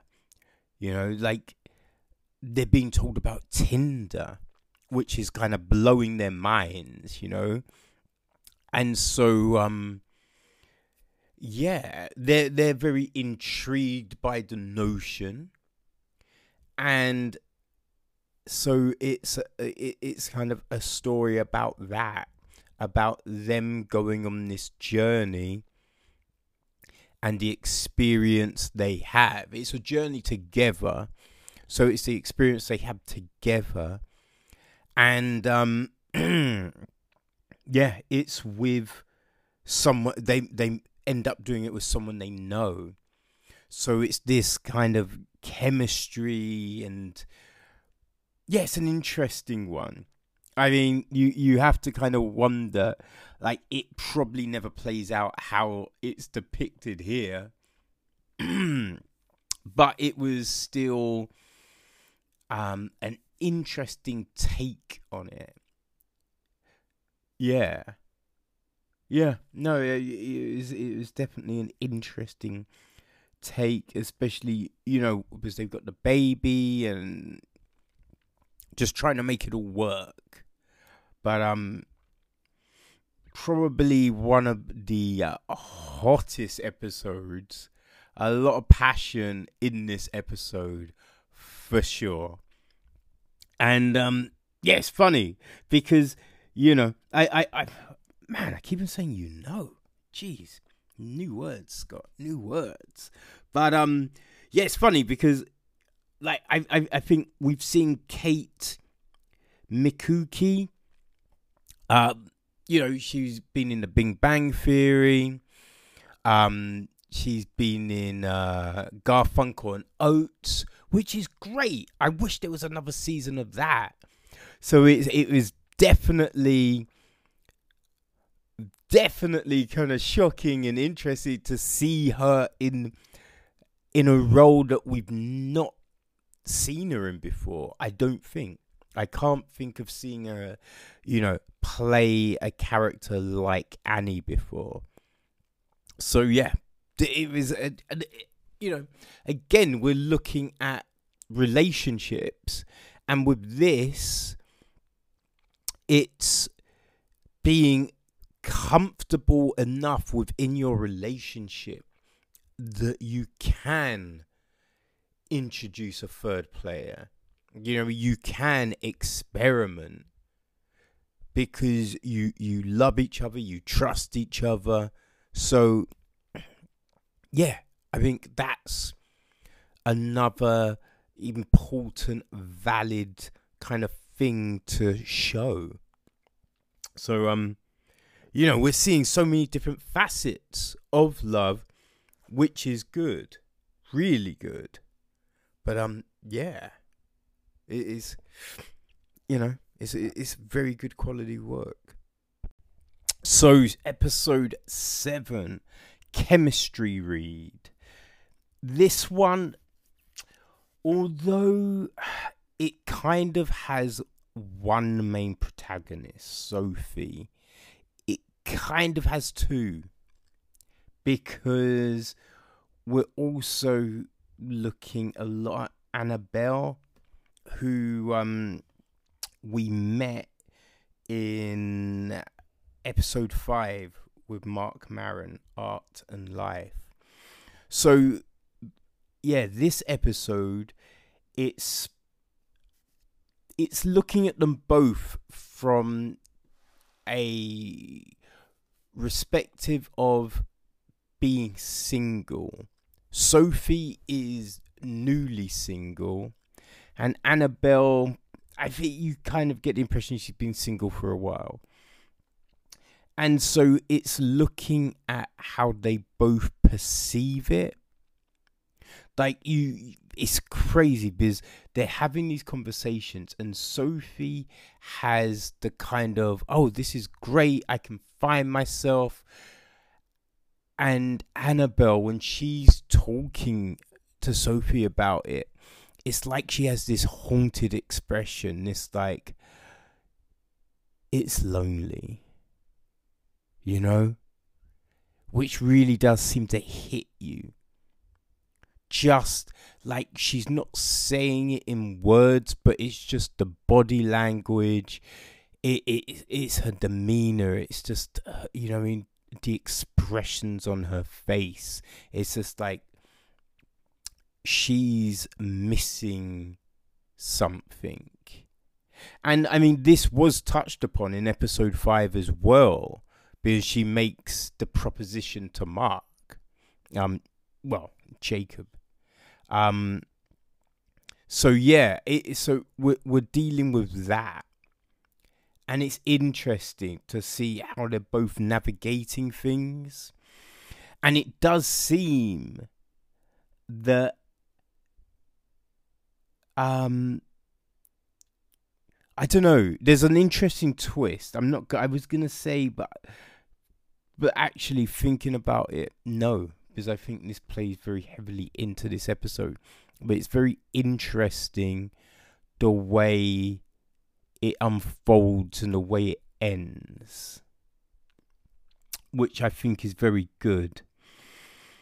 But yeah, I liked the way the episode, you know, I like the way it's looking at the older and the younger, and using that to kind of show like a different understanding of the situation, you know. And then we've also got them like on dates events and talking to people and it's all that. So it's very, I mean, all the episodes are very layered. It's not just one dimension, really. Which, you know, especially is the fact with episode 8, the last episode, Hop Dreams. So this is a continuation of episode 3, Brew Brothers. So one thing I did miss, I missed it. Don't know how I missed it, but I did seem to do that. But Dave Franco's character and Evan Junkett's character, Jason and Matt, they're actually brothers. So it's not friends. But yeah, there was definitely that kind of, you know, they'd kind of fallen off a little bit and they're kind of refinding themselves. But in this episode, it's things are getting trickier. Things are definitely getting trickier for them and their illegal brewing. And it's all the kind of, should we take the next step? And they're trying to debate this. And it's the relationship they have which is really getting tested here. Because, you know, Matt wants them to do one thing, Jason wants to do something else. So you've got that. Then you've got Zazie Beetz' character, Noel, who then discovers something. And the interesting thing is that where at the beginning, you know, Matt and Sherry are kind of looked at as the uptight couple, the couple that could be in a bit of danger. Things are left in a completely different place. And this is all coming from the relationships. So it's how you perceive your relationship and what happens when that dynamic is altered, you know? Like, what happens then? And that's the big thing with this episode. It's like, yo, things have shifted. So does that change who we are? And it's just left on this really kind of poignant note, which is like, ooh. So yeah, looking forward to checking out season 2. But the one thing that you notice throughout these 8 episodes, and this was the reason why I recommended this series to my friend, it's all the different faces of love that we're looking at and relationships that we're looking at and the diversity of it. You know, we're not seeing just white couples. We're seeing mixed race couples. You know, we're seeing gay couples. We're seeing old couples. You know, which is great. It's not just like couples that are like, you know, looking like models, you know, with like Tom and Lucy. We've got couples of all different sizes and shapes. And that is, I think, the magic of this series, that anyone can see themselves in it, you know? Or anyone can see a situation that kind of resembles their own, I feel. So, you know, it's a show that takes this age-old concept and really kind of flips it and makes it accessible to everyone. Because, You know, like, I think, yes, Four Weddings and a Funeral is a good film. Notting Hill is a good film. But it's just like, I will look at that film and go, I don't see myself in that film. You know? It's like I love About Time, but the characters don't really resemble me. So, although, I love it. And the thing is, the characters don't resemble me, but I can see myself doing some of the situations, So that's fine. Look, the one thing with me, with TV programs and stuff like this, I don't think you have to go, okay, right, so this percentage has to be black, this percentage has to be Chinese, oh, we got to put this percentage of gay in there. It doesn't have to be by prescription, I can watch a program that's just Chinese and go, hey, I can see how that relates. That's a great story, The one thing, though, it is nice just to have a few programs that change things up, that have that diversity to them. So, yeah, I'm not asking for like 50-50. All I feel, we just need a few great examples. And those great examples should be promoted, should be given a fair shake, And then I think over time, we're going to see more and more and more. And Easy is a great representation of the new breed of show. That's what I feel. Yeah, and hopefully a lot of people have watched season 1, or at least started it, and have the intention of going back to it. That would be great. But yeah, I thoroughly enjoyed it. I thoroughly recommend it. Look, if you are a fan of shit like 500 Days of Summer, About Time, Dope, man, sorry to bother you. If you're a fan of kind of quirky, weird things that show different types of relationship, you will love this. For real. And it's on Netflix. It's a Netflix original, so it ain't going anywhere, people. Watch it at your own leisure. All right? So over the next few weeks, we're going to hit season 2 and season 3. And those ones haven't even watched. So yeah, that's all gravy. You know what I mean? All right, I'm out. Well, you know what? This week I thought to myself, it's time to complete the trilogy. Yes, people, that's right.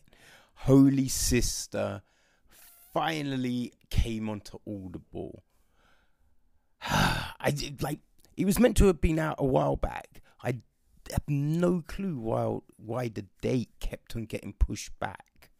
But yes, it's finally out, so I finally got to read it. And here is the blurb. They came against her as a child. Now they face the woman. The ice is advancing, the corridor narrowing, and the empire is under siege from the Skifril in the east and the Derns in the west. Everywhere the empire's armies are in retreat. Nona faces the final challenges that must be overcome if she is to become a full sister in the order of her choice. But it seems unlikely that Nona and her friends will have time to earn a nun's habit before war is on their doorstep. Even a warrior like Nona cannot hope to turn the tide of war. The ship hearts offer strength that she might use to protect those she loves, but it's a power that corrupts. A final battle is coming in which she will be torn between friends, unable to save them all. A battle in which her own demons will try to unmake her. A battle in which hearts will be broken, lovers lost, thrones burned. Holy Sister completes the book of the Ancestor trilogy that began with Red Sister and Grey Sister.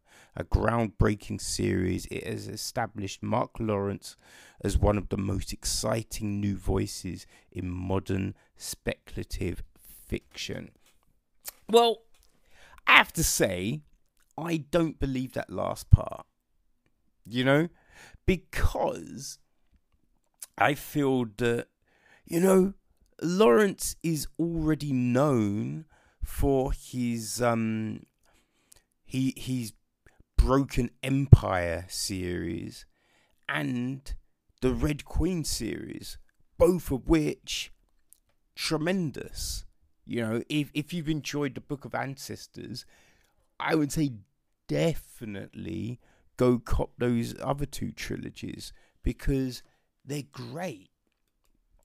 But back to Holy Sister. It's narrated like the others by Heather O'Neill, and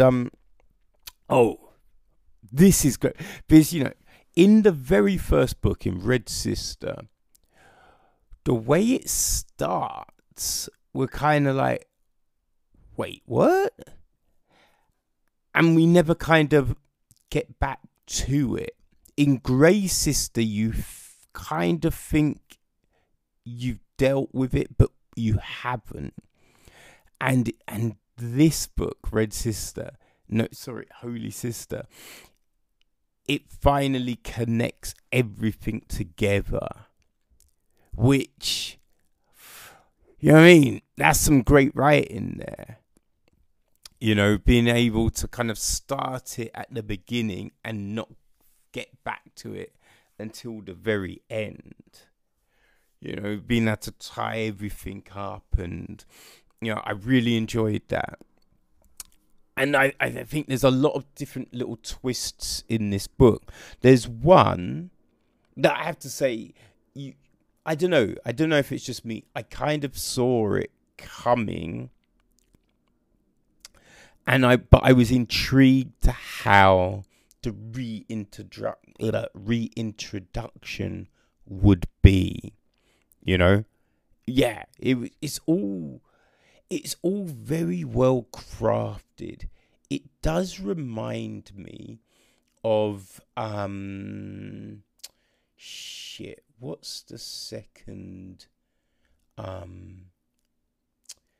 the second June book, June Messiah. That's it, June Messiah. And I just remember because the story's building, and it's not a big book. It's not a big book at all. And you're like, how is this going to tie everything up? And then it's just the last few pages were like a dominoes effect. So just suddenly every single thing fell into place. All the threads made sense. It was just great. And Holy Sister does kind of remind me of that because it's just the way everything kind of fit together. Because we're seeing certain things happen and you're like, wait, but how will that get us to this?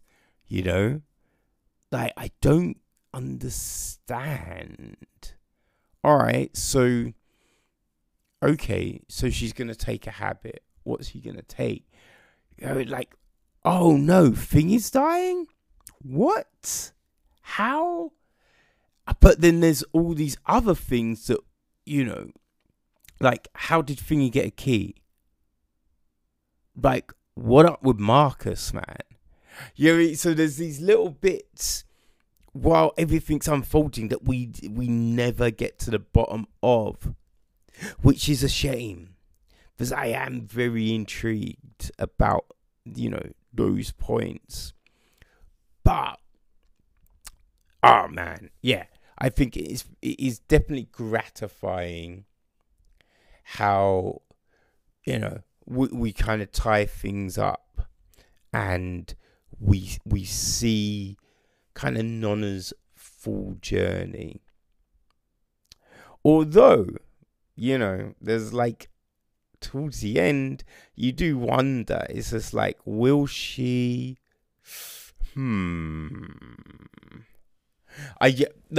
Also pay good attention, because towards the end, there's a little nod to one of Lawrence's other books, which I thought that was a little exciting, man. When you hear that, you're like, oh, did he just say? Interesting. So that was cool. But you know, I do believe, right, we have a lot of people and they're writing, and it's not new ideas, right? And even the way they're writing, because, you know, okay, so there's only so many ideas, fine, I can deal with that concept, but I think you can't just be just overly predictable in everything that you're doing. You know, you can pull the curtain aside on a couple of bits within your story, I feel, but I don't think everything should be obvious. I think you should leave the reader with surprises. And I've read a few books recently that just don't do that. You know, like you know literally what's going to happen from the giddy up. But with Lawrence, there's some great surprises in this. Some really good ones. And things that make you just like, I didn't see that. Didn't see it at all. You know, so there's like some great moments, and then it's just like, you know, I let her go. And I was like, oh, god damn it. Oh, like the visual of that would be incredible. So yeah, look, I highly recommend this trilogy. It's a great story, really interesting, and it's just written so well, you know, because I think you kind of understand where the story, you know, essentially it's not overly long, but the way it's being chopped up, the way you're being told and narrated everything, it encompasses, you know, 3 books, and it does it well. At no point I feel you think, this is just padding, let me just get to this point. You know, everything is interesting. All the different like threads that are everything is compelling to you. And you aren't let down with the end. This is another great trilogy from Mark Lawrence, and can't wait to the next one. Well, I mean, the next one is out. The first book, oh my gosh, what's it? It's One Kill World. Oh, my memory, man, is so bad. But One Word Kill. That's the one. One Word Kill. So looking forward to getting to that once it's complete. So yeah, people, check out the Book of Ancestors trilogy. You know, and if you enjoy it, check out the other 2 trilogies, because you won't be disappointed. Trust me. Okay, people. So I hope you've enjoyed this episode. Hey, you know what? Something that I forgot to mention. There's another aspect of Easy that I really enjoyed. Every episode had a new design for the Easy logo and screenshot. So that was good, and it kind of reflected the nature of the episode. So yeah, it was just something kind of just a small little touch, you know. But it really I think it really added to the episode. So yeah, all right, let's do a bit of news, and then we are going to bounce. All right, so funny, it's kind of crazy because I remember people were talking about both series when they first came, and they seem to come exactly the same time. But Empire is ending with its upcoming 6th season, and so is Power. But the thing with Power, which also 6th season, but it's one of its co-showrunners, Courtney A. Kemp, has dropped some hints that maybe some other shows set in the same universe following some of the characters from Power are currently in development. But yeah, who knows, right? We'll see how that develops.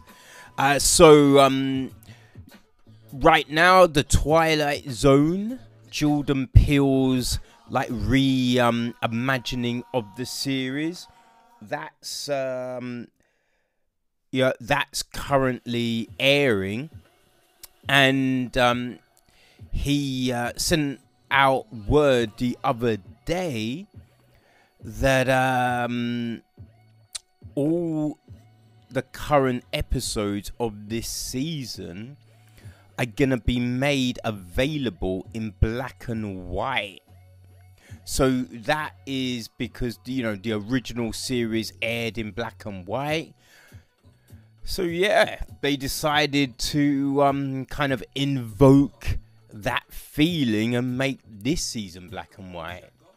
You know, it'd be interesting to see if it actually works.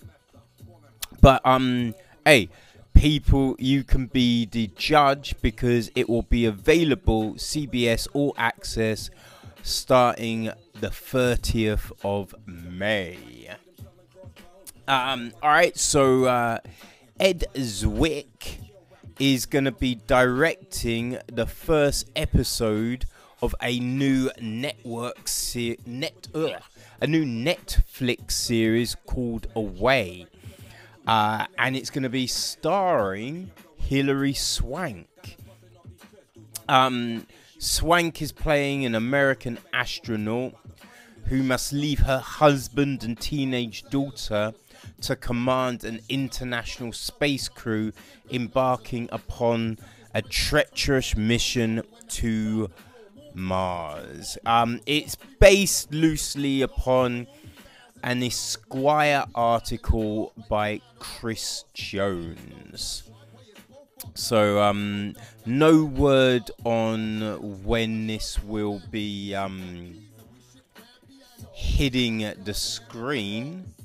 But yeah, I imagine it will probably crop up before the end of the year.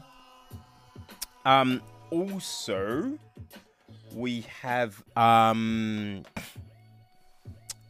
it's the last bit of news this week, but I was so happy about this too. ABC has picked up and sent to a series an adaptation of Greg Rucka's fantastic comic book series, Stumptown. It's it's out via Only Press, yeah, who I believe is now called Polarity, because I think they just merged with Lion Forge. But anyway, this series called Stumptown, it's incredible, it's amazing, I love it. The story follows assertive, sharp-witted army veteran Dex Parios,